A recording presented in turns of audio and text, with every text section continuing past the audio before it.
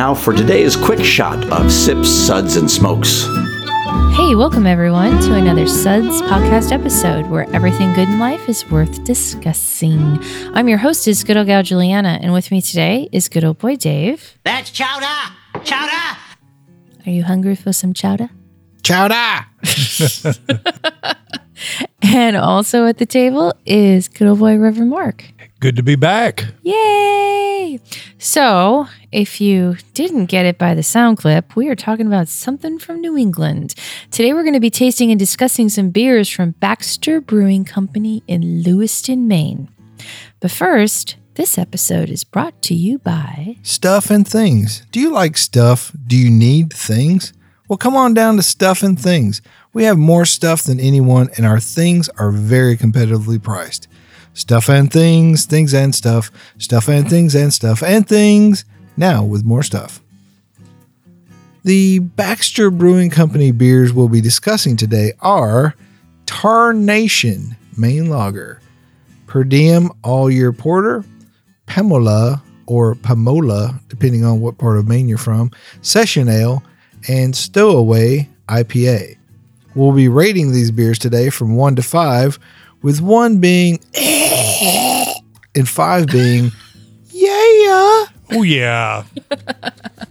All right. Well, let's get to the first beer. Let's talk about the Stowaway. Can we talk about the Stowaway? Can we talk about the Stowaway? Can we? Okay. So the Stowaway is 7% ABV with 69 IBUs. It is their flagship Indie Pale Ale that put Maine on the map in 2011. So you're saying Maine wasn't on any maps until 2011? I mean, they've been like a state for like 3 million years or something. Their IPA put the state on the map for having good IPAs, I think is what they mean. But okay, well, it's a metaphor. That makes more sense. Okay, well, thanks for playing. So anyways, this is double dry hopped with close to 500 pounds of hops per batch. And each batch is 3 gallons. Yeah. Imagine that. Ooh. I know, crazy, right? And they got a solid malt backbone that makes the beer very approachable. And then to top it off, after a long, full 3 weeks in the tank, the full-bodied beer has a dry, crisp finish, virtually unheard of in this style category. And it is the best-selling Maine-made IPA in the Northeast. Say that 10 times fast. Maine-made IPA Northwest. He said Northwest. Be yellow, Sam Adams. Oh, no. So anyways, okay, thoughts about this IPA? Wow. This is huge. I mean, it's bigger. It tastes bigger than it is in terms of ABV. Yeah. It's only 7, which is still, it's qualifies reasonable. it. That's a good ABV for an IPA, though. I mean, that's a good wheelhouse to be in. Mm-hmm. But it's just like it just seems like they doubled up on the malt, doubled up on the hops. It's dry hopped.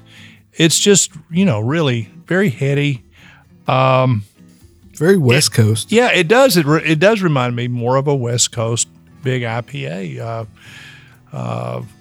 Something that Sierra Nevada would do. And 69 IBUs is good. I mean, it's not like it's very reasonable. Yeah, it didn't blow your top off. Yeah, but the thing about it is okay, so back in 2011, if we can remember back that far enough, the West Coast IPAs were the thing, right? I don't remember. That was it. That was what you looked for. And so I think they did their own twist on what a West Coast IPA is, and I think they did a great job. And I could see why this became so popular. And that's a very good point that they've been making it that long, because the New England IPA style is much newer. Sure. So they've been making this and doing it, and like people enjoy it. So why change it? Right. Exactly. Yeah. I mean, you're very smart. Sometimes. Yeah, you're like a beer historian. And the color on this is really nice. That caramel malt. Yeah. I mean, I think they balance the malt and the hops very well. Yeah, and it seems like they might even have a little bit of wheat in there. I'm not sure, but the head retains in a really nice kind of white foamy way. Yeah, and that creaminess, you know, at the end too. Yeah, I could totally see that. But very approachable, and I think for somebody that's a little skittish of maybe the extremeness of a New England IPA or a West Coast IPA, I think this is a nice balanced version of that. And if all you're drinking a lot of times is New England IPAs, this is a good thing to take a break. Yeah. You know, and just kind of change it up a little bit. Yeah, without going to the completely opposite end of the the spectrum. So what do we rate this beer? Like a 7? Maybe not a 7 since we don't go up to 7, but how about a 4? Okay. We'll compromise. Oh, that's so nice of you. Okay, so next, let's go into the Pamola. We're going Or Pamola. We're going into Pamela? Yeah. This is a family show, Julie. We're not going to. Stop. Okay. Okay, so this one. Myself to Tom Brady. That doesn't get old to you, does it? Never. The buttons. Never. Okay. So This is Pamola SUDS. No. no. Oh, that's Tom Brady handy if he wins the Super Bowl. no. That's not even no. Okay, so this is a 4.9% ABV beer. That's sessionable. That is sessionable, and it has 27.5 IBUs. Again, Nice. very sessionable. Yes. It's formerly the Pamola Extra Pale. It was Baxter's first production release in January 2011, but it's still very near and dear to their hearts. And this was made before session ales were even a common category. It blurs the line between a pale, a cream, and its distinct dry lingering finish of German lager. Given way too long to mature, Mother Nature has transformed this into something truly special, extremely dry, smooth, and crisp, that both seasoned craft drinkers and folks new to the category can appreciate and enjoy. So they've said that about their 2 beers so far, that they spend a lot of time in the tank. So that tells me they have a very long fermentation cycle. You know, they're not pushing beers in and out really fast. Right. Yeah. But is part of that due to weather, climate up there? I mean, yes, I know you regulate your temperature, but I'm wondering if they're... It could be. I don't know that would hold true for the whole year, but Okay. yeah, I'm sure that's something to do with it. But I think maybe it's about their capacity or something. I don't know, just how they choose and what they've had success with. Yeah, to let them linger. But I mean, the first beer we enjoyed, and that lingers a bit, and this beer lingers a bit. So it's almost like they use lager type of techniques for everything, maybe. Yeah, Or the methodology. sure, which is kind of interesting. It is cool. And maybe that helps with the crispness of these beers too, right? Well, you know, like the gripe about so many small breweries, their beers, is that they tend to come out a little green sometimes. Like they rush them out. Sure. So it's nice to try beers from someone who doesn't do that. And maybe that just says about globally how Maine is. Maine's a very patient state, and there are some patient brewers that like to let things really settle out. So you're saying they smoke a lot of weed up there or something? No comment. I don't know. So you're I don't know. You're not We might- saying that. But I'm just saying that they're very patient people. Anyways, Yeah. so, you know, at first I didn't realize that this was a session because this has got a lot of nice flavor to it. It does. But it's still smooth. You know? Yeah. Very smooth. And I think yes. the cold aging has done that. And you know, for me, it is a perfect bridge beer. You know, for those troublesome relatives who always want their thin Macro lager. tasteless suds in an ice mug. Yeah. And this is an iced beer of sorts, not an ice beer, but it's cold conditioned. Yeah. And yet it, I think it would, coax a few of our, beer. Our narrow-minded beer drinkers and broaden their horizons. Yes, our beer heretics Yes. That's a good word for over to the Orthodox way. There we go. it. Yeah, I think that'd be great. But overall, I thought this was really good. Yeah. We rated this a 4. Yes. I don't think anybody knew for a second. We'll be back in just a minute. Hey guys, welcome back. So we're discussing a few beers from Baxter Brewing Company. And one quick thing I want to say about this is I picked this up in Massachusetts and it was a variety pack. And I have to say that I think this is a very well thought through variety pack. Because it's got a little bit of everything. Something for everybody. Yeah. I mean, so we discussed a session and we discussed an IPA. And right now we're going to be discussing the Per Diem All Year Porter, which is a very ester-free porter. And the reason why I say that is, even though it clocks in at 5.5% ABV, it is a dry but balanced, rich but not too heavy, light-bodied porter, which is the first beer brewed by Baxter to feature Belgian yeast. Dun, dun, dun. Exactly. Although I didn't get a lot of the real, deep, kind of darker fruit, Belgian estery essence in this beer. It's an ester-free zone. Yeah. Ester-free zone. An Aunt Esther free zone? Yeah. I always, when the weather gets cold, put ester. No, that's ethyl. I'm sorry, in my tank. So, yes. Oh, wow. Puts ethyl in the tank and ester in the trunk. Yeah. So, I like the roastiness of this. I thought this was a roasty porter. Mm-hmm. And I think it's like the right consistency for a porter, because some people get confused and think that porters really need to be thicker than they are on the mouthfeel. Right. I would not call this a robust porter, though.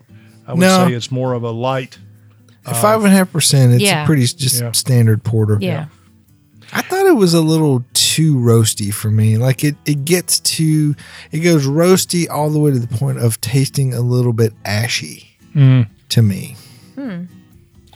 Yeah, I think it's because it is very light and there's not much of a really big malt base. And so it's just, you're painting on a very clean, light, tablet, you know, in terms of the layers of color and flavor. It's easy to go outside the lines. Yep. Yeah, agreed. Well, I'm enjoying these lines, and even though there is a little gray area, as a girl that really appreciates and enjoys darker style beers. Well, you do like your marshmallows burnt to a crisp too, so I do. So, and I like my whiskey very smoky and dank. So I've seen her eat a cigarette that was burning. well, it was just dripping in Isla whiskey, but anyways. So what did we rate this beer? I don't know. You wrote it down. I think we gave it a 3. Rev Mark knows. She's trying to get me to say it, but I'm not going to say it. Rev Mark for the win. Okay, and then last but not least, the Tarnation Maine Lager. What in tarnation are you talking about? Exactly. And this has got a neat little story with it. So this one is 5.3%, and it is brewed in a style that is truly unique to American brewing. America.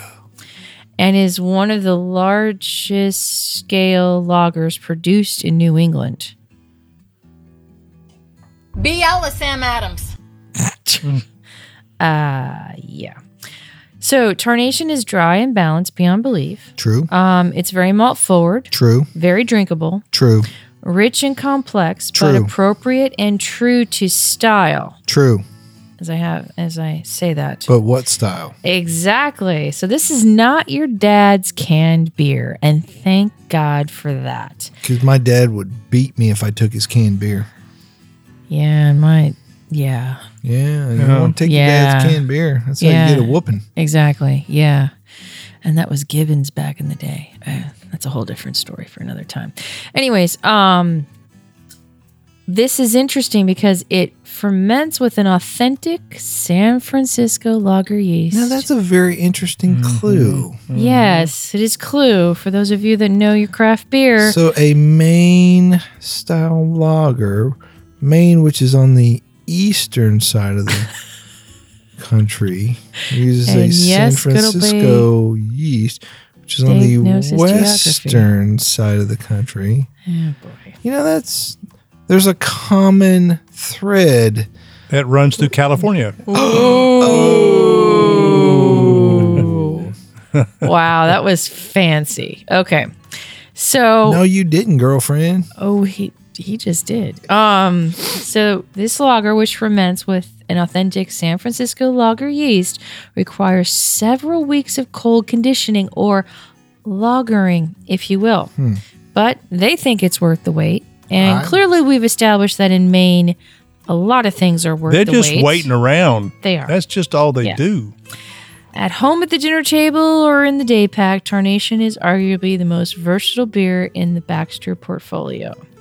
So, California Common. That's what we're getting at, ladies and gents, in case you were wondering. We're not calling this a steam beer, okay? You cannot call this a steam beer. Trademark pending. Yeah.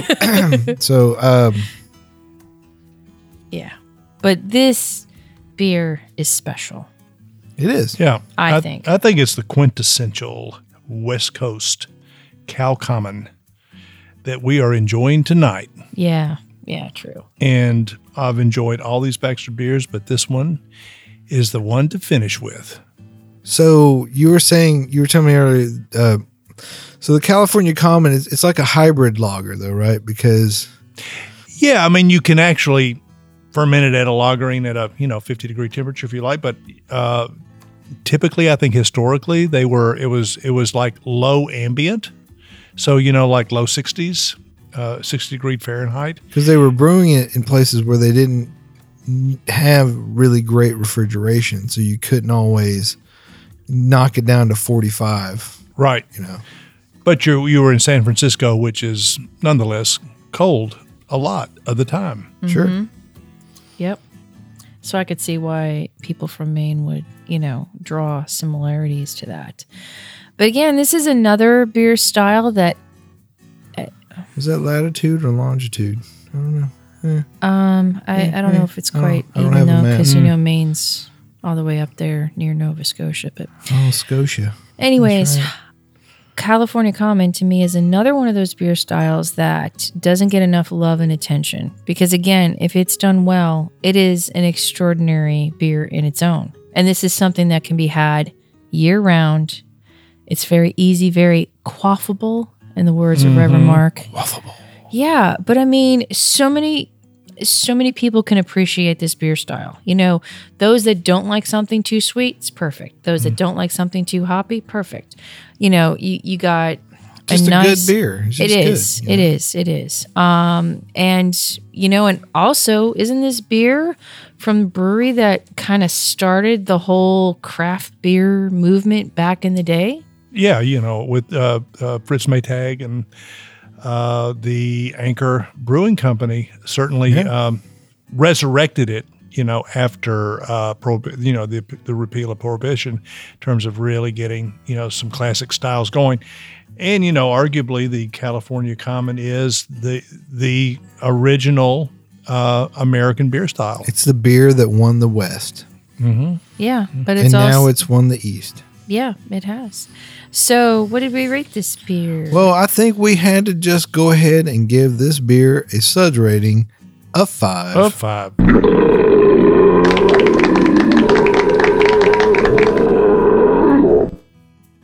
So, for a brewery that started in 2011, I think they've done a fine job. Keep it up. Yep, and a good variety pack here. Kudos. Well, we hope you enjoyed this episode, and you can catch more episodes online, including our regular weekly show. Thank you, Dave, for being here today. Hey, thanks, everybody. Check me out on Instagram for my 60-second beer reviews at Good Old Boy Dave. Good old boy, Rev Mark. Thank you so much for being with us. It's always a joy, boys and girls. This is good old Gal Julieanna. Keep on chuggling, and see you next time.